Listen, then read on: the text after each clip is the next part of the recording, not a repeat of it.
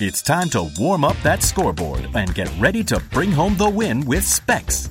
Specs has you covered with lower prices on all your favorite fan fuel. From craft beer, rare spirits, and world-class wine to chips, dips, and gourmet finer foods. And with same-day delivery when you order online or through the app, Specs is your MVP for the biggest score of the game. At Specs, the fun starts here. Here's to you, cheers to savings. Welcome to Caregiver SOS On Air, presented by the WellMed Charitable Foundation, with nationally known gerontologist Carol Zernial and veteran broadcaster and attorney Ron Aaron. This program provides health, wellness, and other information for caregivers who are vital to the health and well-being of so many people across our country.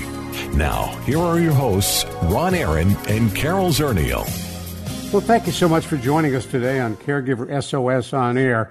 I'm really excited about this topic today because it's one that touches the lives of so many people who are listening to us and so many people who have concerns and fear of being diagnosed with dementia. We're going to be talking about the new face of Alzheimer's, early stage patients who just don't want to surrender. Carol Zernial, our co-host, is with us. Carol's executive director of the WellMed Charitable Foundation. She has a master's degree in social gerontology, over 25, nearly 30 years experience in the field of aging or caregiving. She was one of Next Avenue's top 50 influencers on aging, and it's no secret because she's talked about it on Caregiver SOS On Air. She has had personal family experience with Alzheimer's disease. And Carol, this is an exciting opportunity. Well, it is. And, you know, the early stage patient, my mother, as a lot of people know, did have Alzheimer's disease. And when she was in the early stages, she kept telling me, I just want to meet people like me. I just want to spend time with others who are like me and have someone tell us, what do we need to do to keep going? What do we need to do to maintain as much as we can? How come, you know, there's nothing out there for me? Which at the time was really, really true. And that's changing, which is why I'm so thrilled to have Rebecca Chopp join us today. Well, Dr. Chopp is a widely published author, editor, academic in the fields of education, philosophy, religion, and feminism. She served as the 18th and first female chancellor of the University of Denver, was additionally president of Swarthmore College and Colgate University, where I spent some incredible years. She served as provost and executive vice president for academic affairs at Emory University, and I could take this whole program listing her incredible credentials. More importantly now, Dr. Chopp is currently working on a book entitled Not Your Grandmother's Alzheimer's, Refusing to Surrender and Living Well in the Early Stages of Alzheimer's Disease. And Dr. Chopp, thank you so much for joining us. Thank you. It's wonderful to be here. And this topic is so important to me. We need to help everybody learn about early diagnosis and all that they can do to keep healthy, prolong the quality of their life. I read about when you were first diagnosed and were first told what that diagnosis was and how that impacted your life. Can you share that with our listeners? Yeah, you know, mine is a story of a wonderful primary care physician, and I hope more and more follow her lead in that she picked up on some things in my annual physical. I was sleeping a lot more. I'd gotten lost on the way to her office. Only once did I ever get lost like that. But there had been other things. I hadn't put the two and two together. I probably didn't want to put the two and two together, but I also didn't know enough to put it together. So she caught up, stood by me as I went through 4 months of diagnoses. I was in the midst of a fantastic strategic plan at DU. We were building buildings. We were doing great student programming. And all of a sudden, I got this news that I had Alzheimer's. Early stages. My grandmothers both had Alzheimer's. My mother had Alzheimer's. So I suppose it shouldn't have came as a total surprise, but it came as a total and devastating shock. And one thing all the doctors said was that I needed to remove the stress. So I chose to step down. I had not spent enough time with my family, and I couldn't stand the thought in that particular position of making mistakes. Now, even 4 or 5 years later, many employees are willing to accommodate people with Alzheimer's, and rightly so, because one can have so many, if they're fortunate, healthy years left. You turned your life upside down. Go ahead, Carol. Well, I was just going to say, having Dr. Chopp's voice, it's a voice we didn't hear in the past, right? And you were talking about, I've been doing this for 30 years. And living with dementia was a foreign concept.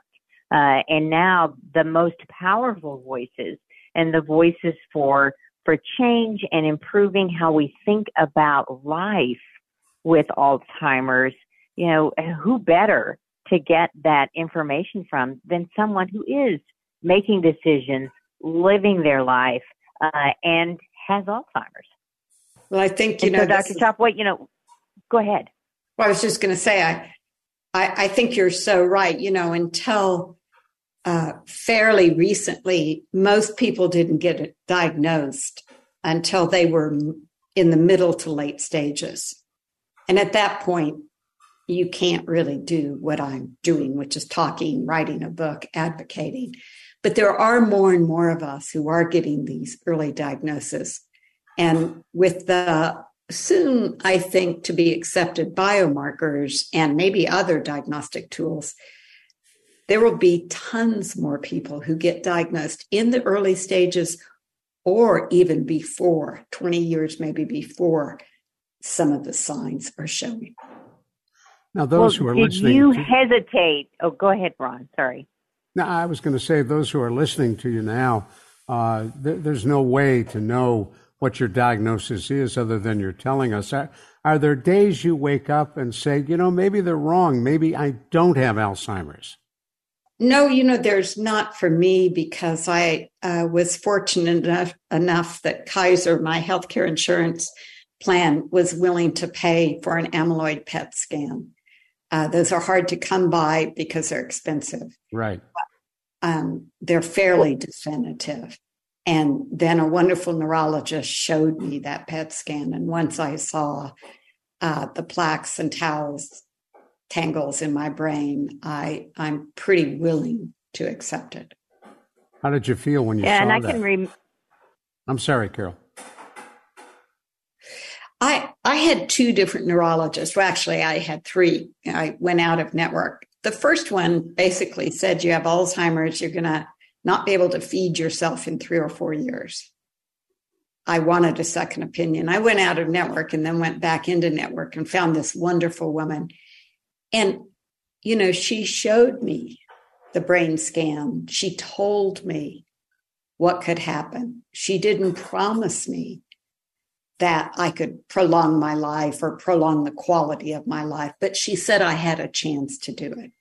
And she said it with love and caring. So though I was shocked and upset, and, I'm an academic. I joke about being a brain with a body. I made my living through my brain, so that the scariest thing in the world is to know I'm going to be a body without a brain. But compassionate care, that neurologist changed, I think, my overall reaction, not only in terms of doing things to promote my health, but when you have bad news to delivered to you, it is better to have someone holding your hand and speaking in love. Well, I'm curious if initially, if you didn't want to tell anybody, were you afraid people were going to treat you differently and you didn't want that to happen? Yes. Yeah. It's such a good point. I actually didn't, when I announced that I had to step down, I didn't use the word Alzheimer's. I said complex neurological disorder, and please don't ask me questions. That's what I said in the official announcement. I told some people, I told my board, the people who hired and fired me, but they didn't have to fire me. I had to step down. And I told friends, but I couldn't use the word Alzheimer's. In part, I had the stigma that I think the culture carries and that so many people have. That stigma is Alzheimer's is a binary kind of thing, right? It's like, oh, you're healthy, and then you get the disease.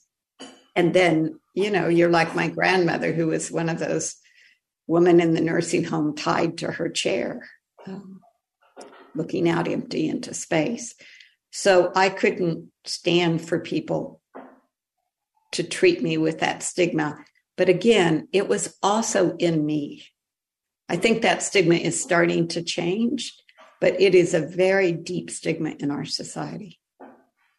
Well, it is, and it probably perpetuates the lack of diagnosis in the early stages, the not wanting to know, the not wanting to see, and in my own studies, looking at the lifespan of someone with Alzheimer's, and decades ago we were saying 20, 30 years, without acknowledging that 20 or 30 years was a time that was mild symptoms, that there was a lot of daylight before the symptoms became so disruptive.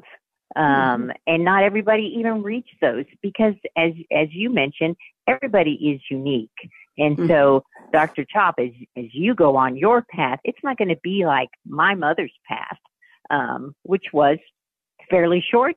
I think that she did pretty well along the way, and she never got to those late stages. And so she always knew who I was. Maybe not my name, but she certainly knew I was her daughter, and she certainly had a smile on her face. Nice. I have two friends now whose husbands have recently gone into memory care. And even these two who've basically been diagnosed about the same time, their stories are so different. Everyone is totally different. And as you know probably better than I, Alzheimer's, we don't know the cause of it. We don't know if it's really one disease. I have a friend who calls it a dystopian of symptoms.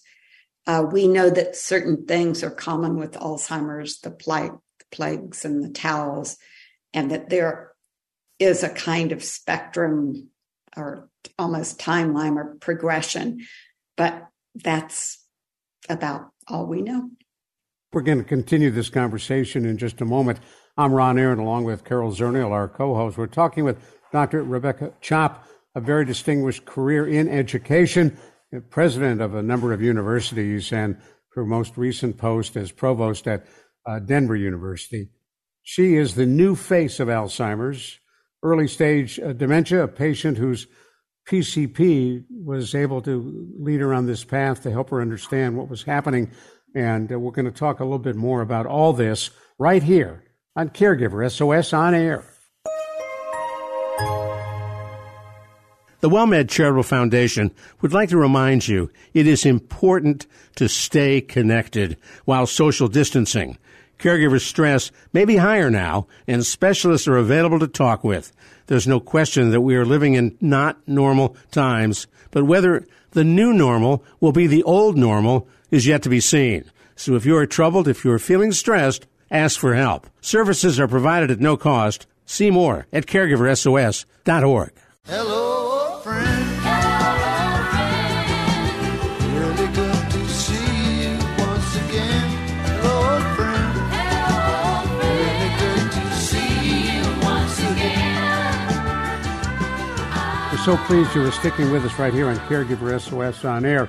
All of our programs are available on podcast wherever you get your podcasts, and I would hope that you would pass along this show in particular to folks who are very interested in early stage dementia, Alzheimer's disease, and a patient who is with us today who is speaking out and talking about her own experience. She's Dr. Rebecca Chopp, a former university president, a provost who has had extensive experience in the field now of talking about her disease, and she's writing a book on it.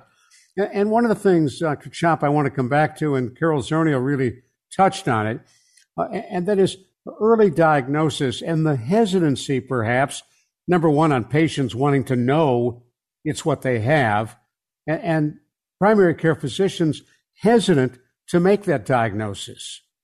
Yeah, it's so true. After my diagnosis that got started by this brilliant primary care physician who wasn't scared of talking to me about it, I've had so many friends go into their primary care physician and ask for the test, and it's been refused. And I've heard so many stories of primary care physicians say, well, there's nothing we can do. Why should we run the test? But there are things now that we know we can do.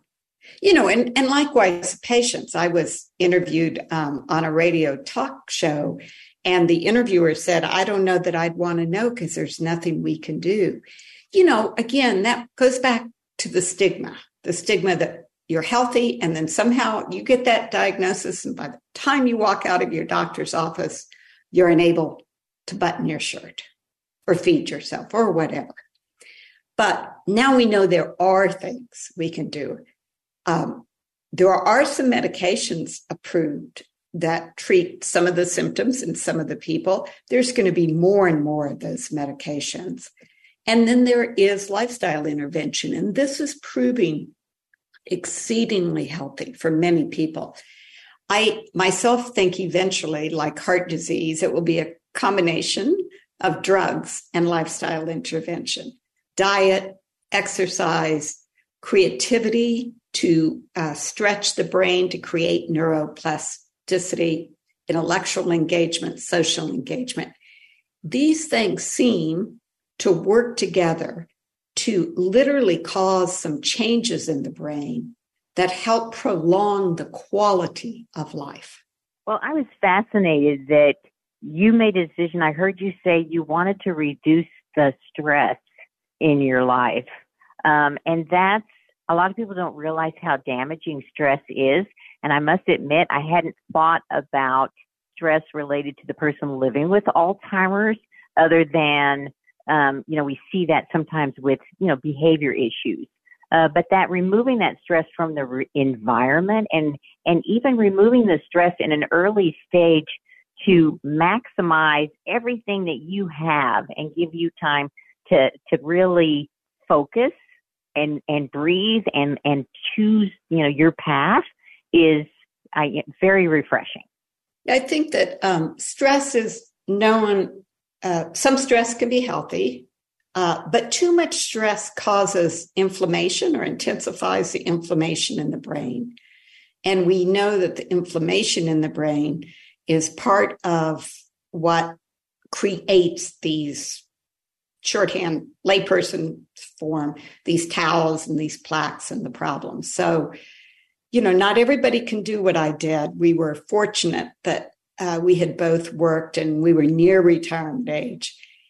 But even people who need to keep on working can, again, get accommodations in the workplace.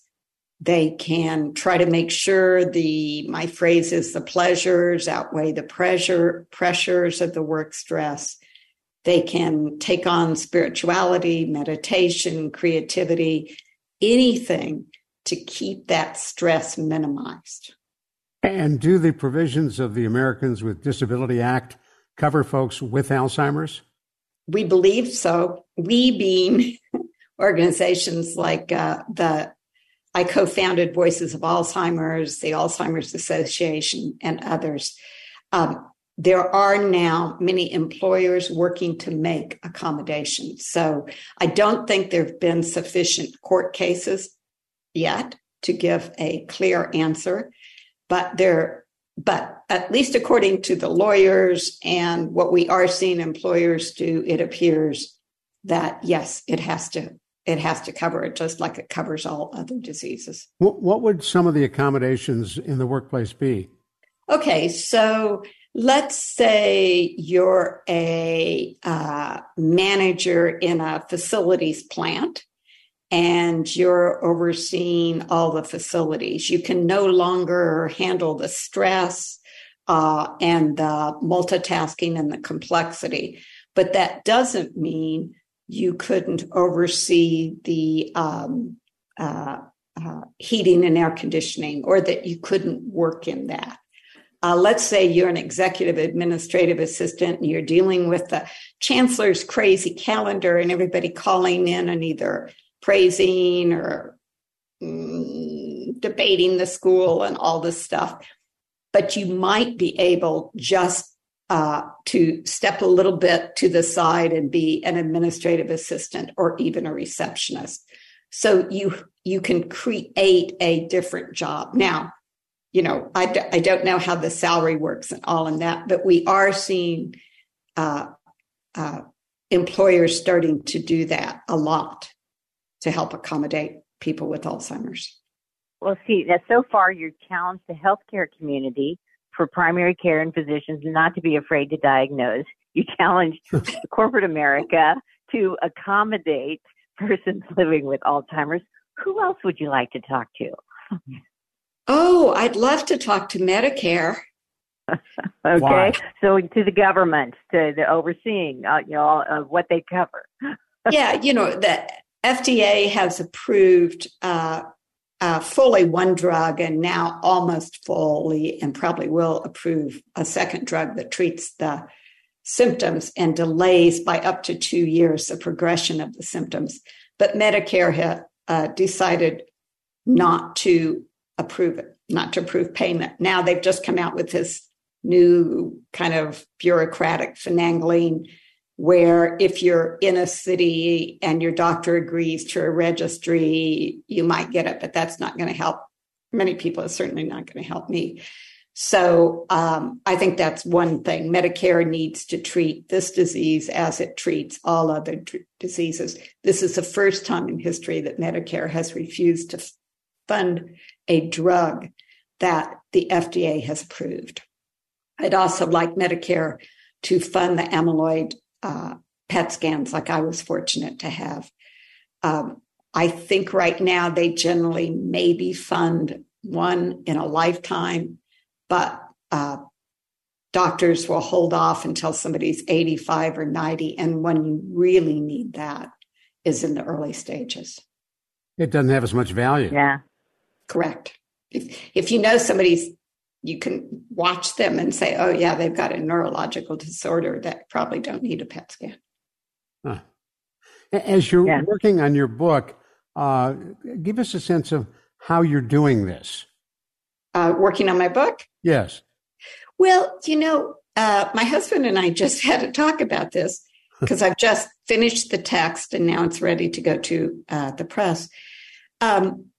So a lot of the research shows a massive amount of exercise helps. So I work out. I adopted a puppy. I take him out, then I work out, and then I would come home and write for 2 or 3 hours because that helps concentration. And then I have an editor, fellow who's been with me at Swarthmore and then at DU, who kindly edited the book. If I had had to do my own editing, I think that would have been impossible. 25 years ago, I think I could have done it. But that's how I did it, just 2 or 3 hours a day. And my son, who asked me to do the book, said, make it one that he can read. So this is not a book that's 8,000 footnotes and 10 pages. This is mainly my own story combined with the research I've done, similar to the research that y'all have done. And when can we expect it? Like to see it. Yeah. So when do we get to see the book? Probably 9 months. Takes a long time for presses to get it together.